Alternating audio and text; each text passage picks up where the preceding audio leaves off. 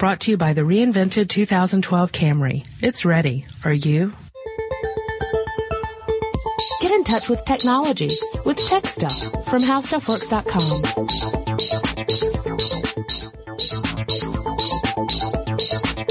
Hi, everyone. Welcome to Tech Stuff. My name is Chris Pollette, and I am an editor at HowStuffWorks.com. Sitting across from me, as always, is senior writer Jonathan Strickland. Hey there.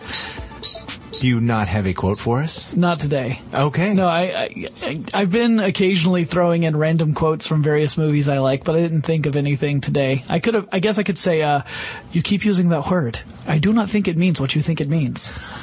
So there we go. All right, then. I'm happy with that. Now let's tackle our subject, which is how fuel cells work. Fuel cells, the mystery, energy problem saver of the future. Or sort of. We would hope anyway. Fuel cells are this, it's kind of like a battery. Let's go ahead and kind of define what it is. It's an electrochemical energy conversion device. Yes, actually, that's sort of what I meant about mystery, because everybody talks about how cool they are, but nobody really knows exactly what they do. But they convert chemicals into electricity. That sounds like a battery. Yeah, no, it is very much like a battery. There are some differences which we'll get into, but in general, a fuel cell, what most people tend to know about fuel cells is, one, they create electricity, and two, their byproducts are heat and water.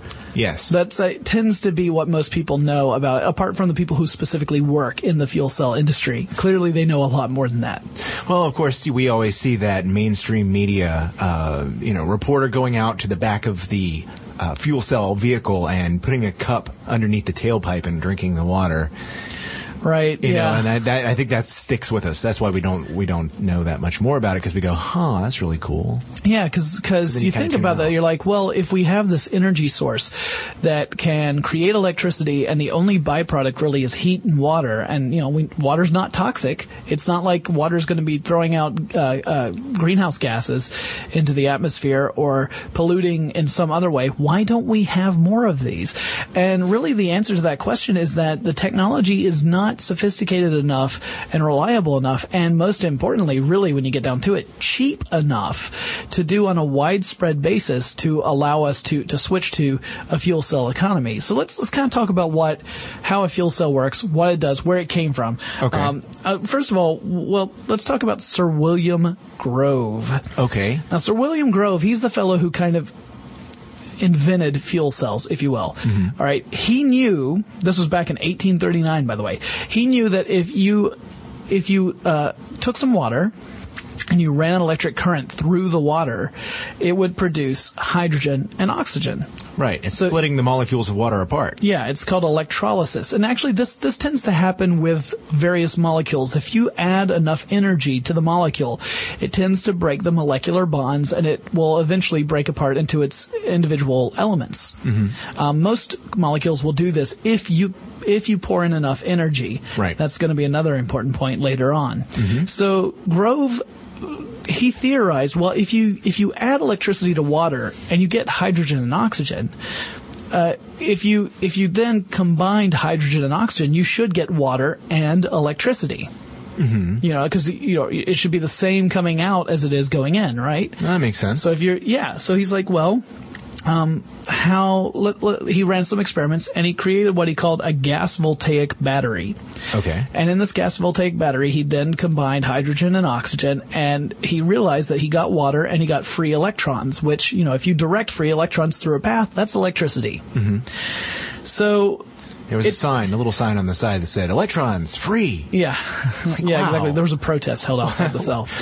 What a deal. 50 years later, you get Ludwig Mond and Charles Langer.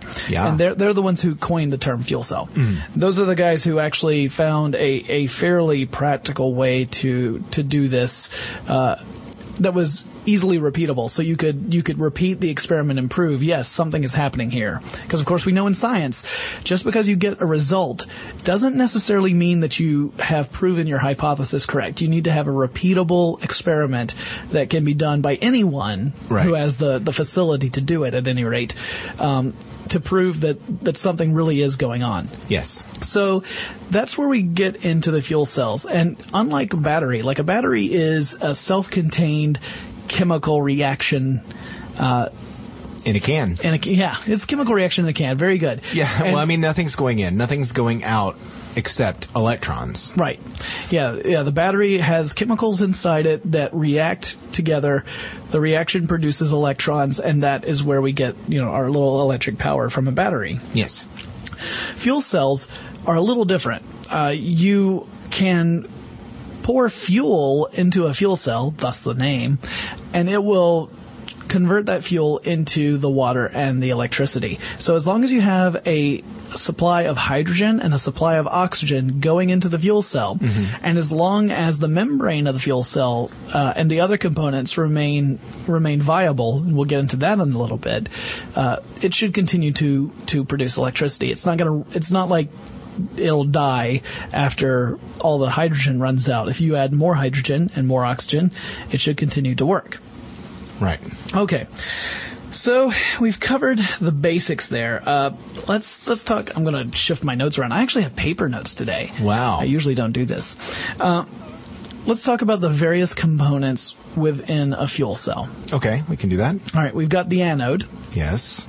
The anode, that's the negative post. Not meaning that. I was trying to avert that joke. Listeners, I apologize. I was not. I didn't fast finish. enough. I mean, we all suffered for that. Besides Chris. No. It was good. So that's what's conducting the electrons, and that get freed from the hydrogen. So the anode's on one end. On the other end is the cathode. Yes. It's the positive post. So that's where the hydrogen. This is what's conducting the electrons back from the external circuit. So I'm sorry, we got the anode. That's where when the electrons come out from the reaction, the electrons go to the anode, go into a circuit. So whatever, electric motor or a light bulb or whatever. Right. The electrons continue their path once they go through that circuit to the cathode.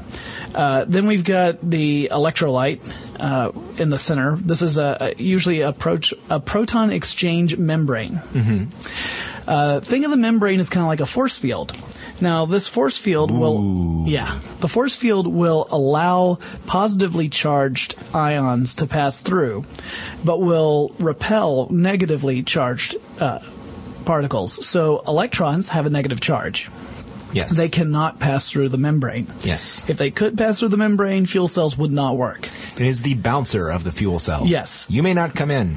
But you are not cool enough because you are negative. Exactly. But close enough. So the hydrogen the hydrogen ions are positively charged because they have given up an electron. Right. All right. So exactly. now essentially what you have, a hydrogen ion is essentially a proton. So you've got a proton. Protons are positively charged. You've got this positively charged element there. It can pass through the membrane. Now, why would it pass through the membrane? To get to the other side. But what's on the other side? What do you mean what's on the other Oxygen. side? Oh, yes. And oxygen has a negative charge. Right. So they're attracted to one another. Exactly. The proton is attracted across the membrane to the negatively charged oxygen. If there were no negative charge there, the proton would not necessarily migrate through the membrane. So when it migrates through the membrane, it then combines with the oxygen, and you get the two hydrogens, the one oxygen together, and then the electron that had passed through the circuit. Remember, it passed from the anode through the circuit into the cathode. Right. On that end, the two hydrogen atoms, the oxygen atom, have combined into a molecule. The electron joins that molecule, and that's when you get water. Right. So you don't have any free electrons at the end of this process. It all recombines on the cathode end, and that's where you get the water. There's one other element that's important with this, and that's the catalyst. Yes. And catalysts, what they do is they help reactions. Right. They're the thing that makes it possible to react. Yeah. Otherwise, you would have to pour even more energy in order for this to react, and it wouldn't be viable at all. So it's a special material, and it helps this reaction of oxygen and hydrogen. And in most fuel cells that people talk about, it tends to be made out of platinum nanoparticles. Right. So a nanoparticle, of course, is insanely tiny, like tinier than the microscopic scale. Right. But it is on a thin sheet of material, so yes. with as much area as exposed as possible to facilitate more reaction. Right. So it's almost like you've spray painted a sheet with platinum. Mm-hmm. And as you can imagine, that's pretty expensive. Yeah. Platinum is a precious metal. It's pretty rare. It's hard to get your hands on it. Even when you're talking about nanoparticles, which are really tiny, you're talking about billions of nanoparticles. Yes. Like a nanoparticle is not going to do much for you. So, yeah, you definitely want to maximize that surface area in order to allow the reactions between hydrogen and oxygen to happen, or else your fuel cell doesn't do anything. All right, so you're pouring hydrogen in, you're pumping oxygen in. When I say pouring, I really mean pumping, because you're probably pumping hydrogen gas. You're pumping both into this fuel cell. They combine, you get the electrons, you get the water. So, why don't we have lots and lots of fuel cells already running all of our power, all of our electronics? You've already hit on it. Why is that? What was that? The biggest one being the cost. That would be a huge one. Yeah, the platinum, that kind of... It's simply not practical. Right, yeah. You get down to it, you're like, well, in an ideal world, cost would not even be a consideration, right? Right. We would just be talking about the fact that this is clean energy that we have, and we could run our cars or other devices, our homes, even power plants. We could run them on hydrogen, and then we'd not pollute, and we'd have a nice clean energy source. But it comes down to the fact that cost is an element.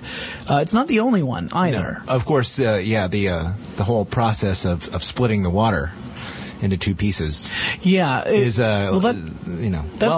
I guess should be the source of hydrogen more than anything else. Yeah. Source of hydrogen is a huge, huge problem. Hydrogen does not... It's plentiful.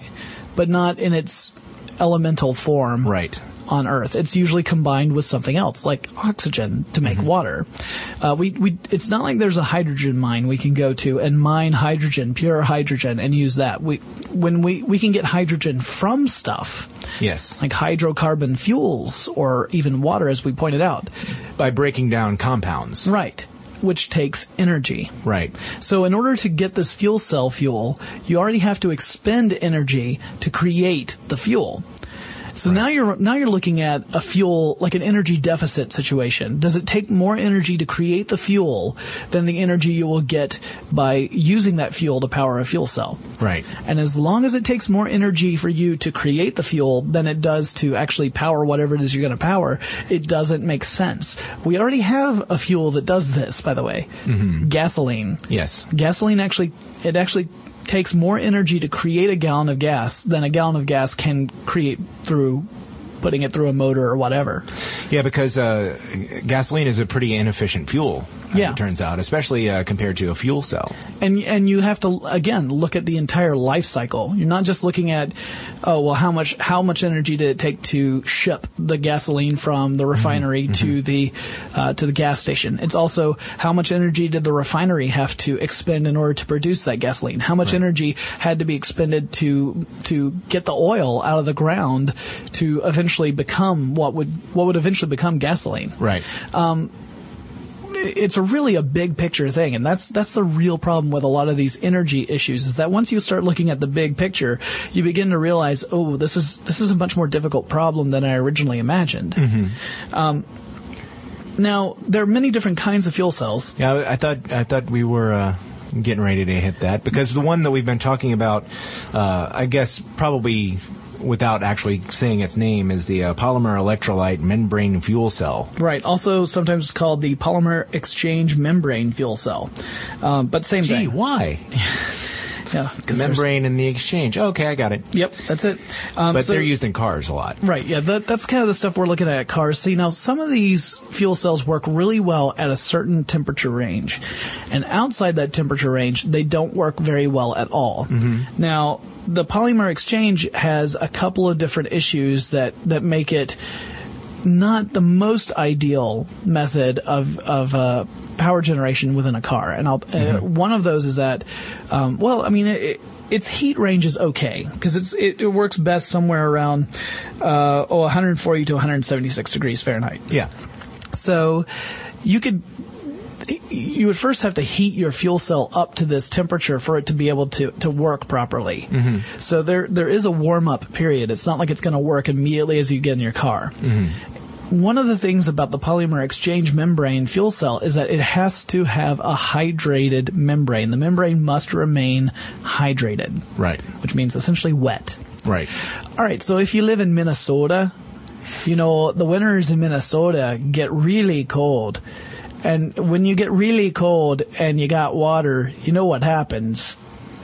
It freezes. Yeah, it doesn't happen much here in Atlanta, but up in Minnesota... Oh, it could, though. It could, yes. If the temperature fell far enough, the water used to hydrate that membrane, and remember, the membrane is key to this exchange. If the water could freeze, that would make the membrane extremely brittle, and it could break, and then you've got a broken fuel cell. Right. So that seems problematic. Yeah, that's a bit of an issue. And there are other types of fuel cells. There's the solid oxide fuel cell. Yeah, this is one of my favorites. This would not work well in the car. No, not at all. Simply because it requires so much more in the way of temperature for it to operate. Yeah, it operates best between 700 and 1,000 degrees centigrade.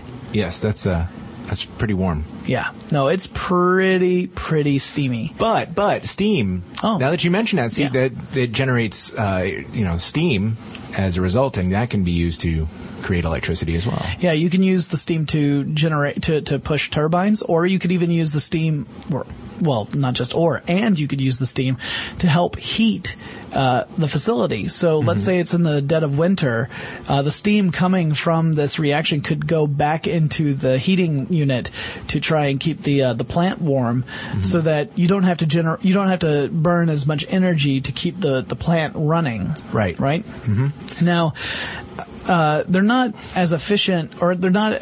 It's not cost effective yet. The cost effectiveness of the solid oxide fuel cell, the target is $400 per kilowatt. Mm-hmm. Right now, it's about 10 times that. It's at $4,000 per kilowatt to run one of these things. That's a problem. Well, I'd also like to point out that the solid oxide fuel cells have been in the news recently. In a pretty big fashion. As a matter of fact, I believe we've talked about one on this podcast not too long ago. The Bloom Box. Oh, the Bloom Box. Bloom Energy's Bloom Box fuel cells are solid oxide fuel cells. And I don't know that they run exactly the same way as the information in our article about that on our site. I think they may use a slightly different process. They probably do, because the ones that we're talking about are mainly... the solid oxide tends to often be come in the form of coal. Yeah. So you actually have coal running a fuel cell, which, you first sit there and think like, whoa, that's weird. I thought we were trying to get away from fossil fuels. Yeah. Not necessarily. In some cases, we may have to use fossil fuels to create the hydrogen or whatever the compound is that we're going to use in the fuel cell. Because hydrogen's not the only one. It's just the most popular one. Mm-hmm, mm-hmm. But we may have to use fossil fuels in that process to generate the fuel we need to run to make the fuel cells go. Mm-hmm. There are other types as well. There's the alkaline fuel cell. That's the kind that the space race used quite a bit back in the 60s. Yeah.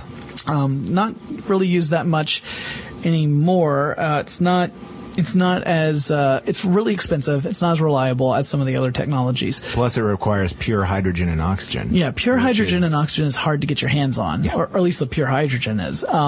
There are fuel cells that can use hydrogen that's not 100% pure, but that also tends to take its toll on the membrane.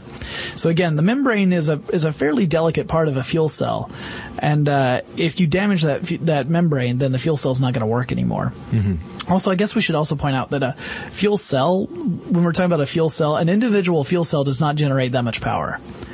It's when you have a bunch of fuel cells working together that you can generate enough electricity. Essentially in an array?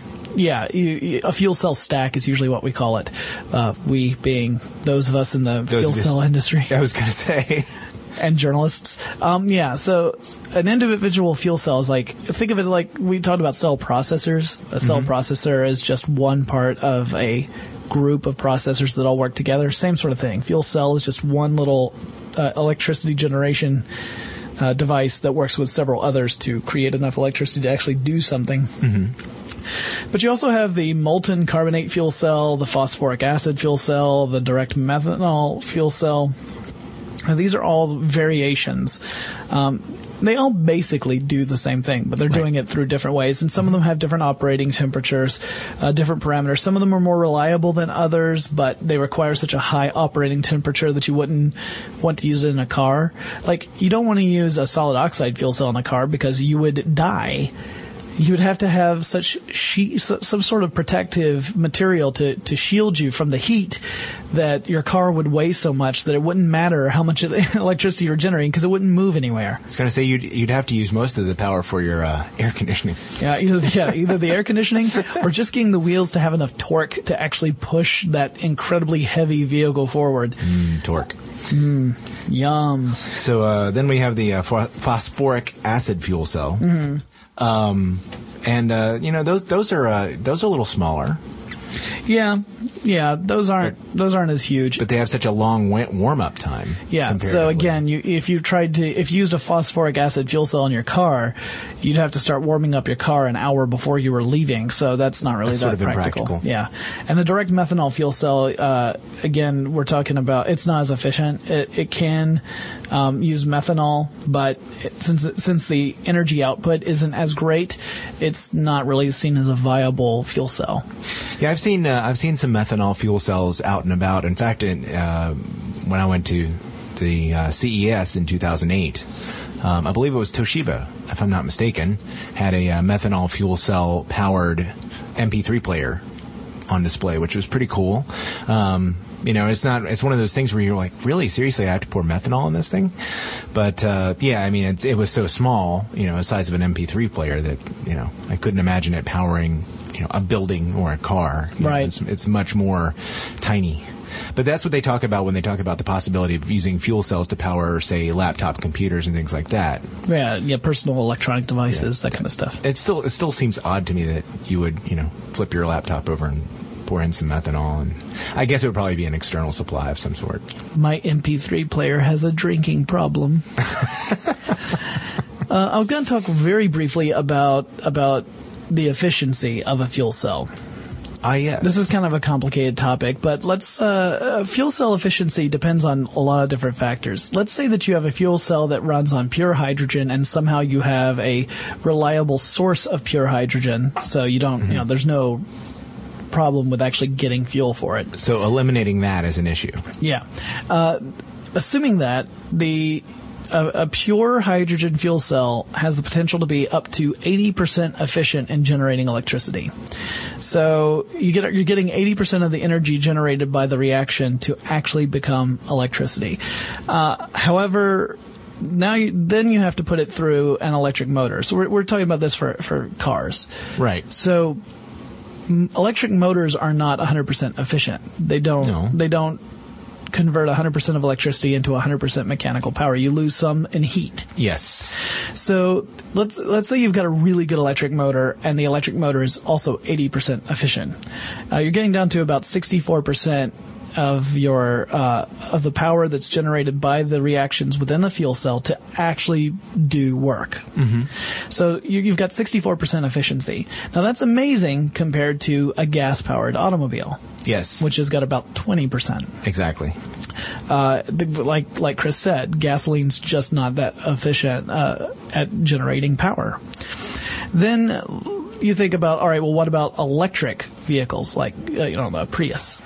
Well, that's a hybrid. That's true. Compared to a plug-in. If you're talking about a pure electric vehicle, I'm sorry, I should have said a pure electric vehicle, so it's just running on an electric battery. Mm-hmm. Electric batteries on their own can be really efficient, like 90% efficient.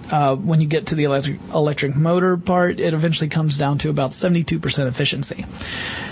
Now, here's where you have to go into the big picture again. Okay. How was that electricity generated that went into charging the battery? In a lot of cases, at least here in the United States, we're talking about fossil fuels again. Yeah, coal power or something like that. Yes. So once you factor into the coal power that was needed to generate the electricity that initially charged that battery, you start seeing the efficiencies drop. Now, if we assume that the electricity was generated through some sort of renewable source, like let's say a hydroelectric facility. Mm-hmm. So no fossil fuels went into producing this. Even then, when you're looking at the efficiencies, it goes to around, it's in the mid 60%, so 65%, 66%, something like that efficiency.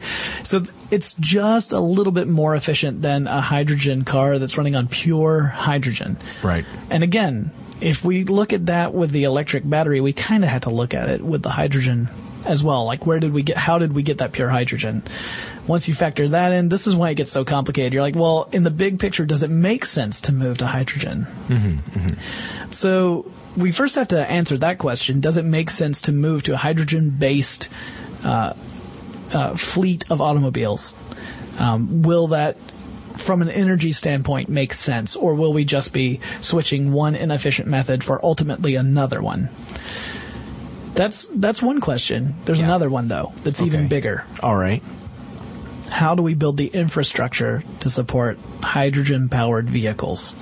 Yes, this is one of the problems that organizations like Better Place, which is a car manufacturer, or not a car manufacturer, they are a systems manufacturer that's trying to work out a way to make electric vehicles possible. Mm-hmm. And they basically have been adapting vehicles to run on as plug-ins, which is all well and good. But say, what happens if you haven't had a chance to get your car charged up, and you are running out of electricity? Well, they're talking about the possibility of stations where you could go and swap out your battery for another, or battery array for another one. And, that would be a convenient thing if that already existed. But it's the same thing. Any kind of alternative fuel to what we've got now, whether it's needing more hydrogen for your fuel cell powered vehicle or requiring more batteries for an electric vehicle, there just simply aren't, power stations on every corner like there are with gasoline vehicles. You're going to have to either strike deals with those companies to do that or start your own. Yeah, and build that's new ones. Really expensive. Yeah, we're talking billions and billions of dollars, or as Carl Sagan would have you, billions and billions of dollars. You really need the jacket with the patches on the elbows for that. Yeah, it's a little too warm for that. At any rate, it's going to cost a lot of money to build out that infrastructure. Everything from the actual facilities where they sell the hydrogen to all the vehicles that are going to be necessary to transport the hydrogen to the facilities that are there to generate the hydrogen. Mm-hmm. It's not a small task. And the Hydrogen Fuel Initiative, which was founded back in 2003. When was it lost in? It's working to try and find a way of making fuel cell vehicles practical and cost effective by 2020. I think that's incredibly ambitious, especially when you consider that their budget is pretty low in the grand scheme of things. Mm-hmm. Now, it would be great if we could switch to a hydrogen-based transportation system, because then you're looking at, you no longer dependent on oil. Mm-hmm. And because so much of our oil comes from foreign nations that may or may not have very friendly relationships with us, it means that we're no longer pouring money into governments or into countries that we may think ultimately could use that money to do things that are not within our country's best interests. Right. That's a good way of putting it. I'm trying to dance lightly around the whole thing, but hydrogen we could produce right here at home. Yeah. If we found an efficient way of doing it, so it didn't, so it no longer costs more to create the fuel than the fuel itself would benefit us. Right.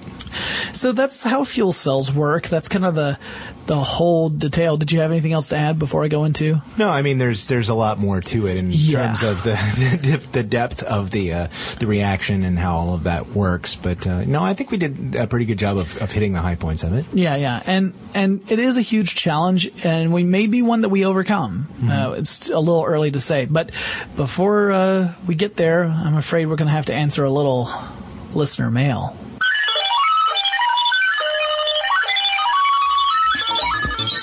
This listener mail comes from Megan from Boston, Massachusetts. And Megan says, I love the podcast. Keep them coming. Could you please dedicate one podcast to Internet Protocol version 6? I don't fully understand why IPv4 is running out of addresses and how the switch to IPv6 will be implemented. I think that would make a great and informative podcast, and I'm sure there are other listeners interested in this topic. Thanks. Well, it's not really a big enough topic to do a full podcast on necessarily, but we can give you a real quick rundown on what the issue is. Yeah, the issue is basically your IP-enabled cell phone and your laptop and your tablet, iPod and your tablet and your 3 desktop computers and your roommate's gear and the people downstairs and everyone else in the building and everyone else in the city and the county and the state and the country and the world. There's a lot of devices that everyone has now that use their own individual IP address, and as robust as IPv4 was, it just is going to run out of addresses with all these new devices coming onto the network and not retiring enough of them to make room. Yeah, see, IPv4 is a 32-bit address system. Yes. And that, when you translate 32-bit into actual integers, at most you would have 4,294,967,296 addresses. Once those addresses are gone, that's it. If you're on an IP4 system, you cannot add any more devices to the internet because each device has to have its own unique IP address. That's the way the internet works. If you don't have your own unique address, you cannot send and receive information because the information wouldn't know where to go. Yep. So I was going to say too, sorry to interrupt. No, go ahead. That one nice thing about the switch is that it's they coexist. Yeah. The IPv6 uses 128-bit addresses as opposed to 32-bit, which gives you about 3.4. Okay, take a 3, put a 4 behind it, then behind the 4 put 38 zeros. Okay. That's how many addresses. So many that we would not run out in the foreseeable future. It would take everyone having everything they own be internet connected, and even then, we still would have plenty of addresses left over. So, and yes, like you said, the two systems can coincide. The issue about implementation is that that's an organization by organization process. It's not like there's going to flip a switch and everything switches from IP4 to IP6. And there's, as far as I know, no official timetable for migration, so people are sort of taking their time to do that, although some people have already gone ahead and upgraded their systems to run on IPv6. So, and I think pretty much all the mainstream operating systems, Windows, Mac, and Linux will accept either. So it's not really an issue of having the infrastructure in place. It's just a matter of, doing it. Yeah, getting off your butt and switching over. Yeah. And when I'm saying getting off your butt, I mean that as the organizations that are all running the servers that are the backbone of the internet. Right. And so we're kind of at their mercy whenever they get around to switching it over. And some organizations don't prioritize it very highly, so it may be a while before everyone's over to IP6. Now, whether we get to the point where we run out of addresses before that happens, that remains to be seen. Chris is skeptical. I'm scared. Well, they've been talking about it for quite some time now. Several years now. So it's not like this is a new problem. And thankfully it's not something like the Y2K problem where we have a solid deadline that we have to hit. Otherwise things might go kablooey. So no, this is more of a we don't know when it'll happen. It'll all depend on how many devices get connected to the internet. Right. So that's much more comforting. Anyway, Megan, thanks for the listener mail. If any of you have anything you'd like to write to us, you can send an email to techstuff@howstuffworks.com, and we will talk to you again really soon. If you're a Tech Stuff fan, be sure to check us out on Twitter. TechStuffHSW is our handle, and you can also find us on Facebook at facebook.com/TechStuffHSW. For more on this and thousands of other topics, visit HowStuffWorks.com. And be sure to check out the new Tech Stuff blog, now on the How Stuff Works homepage.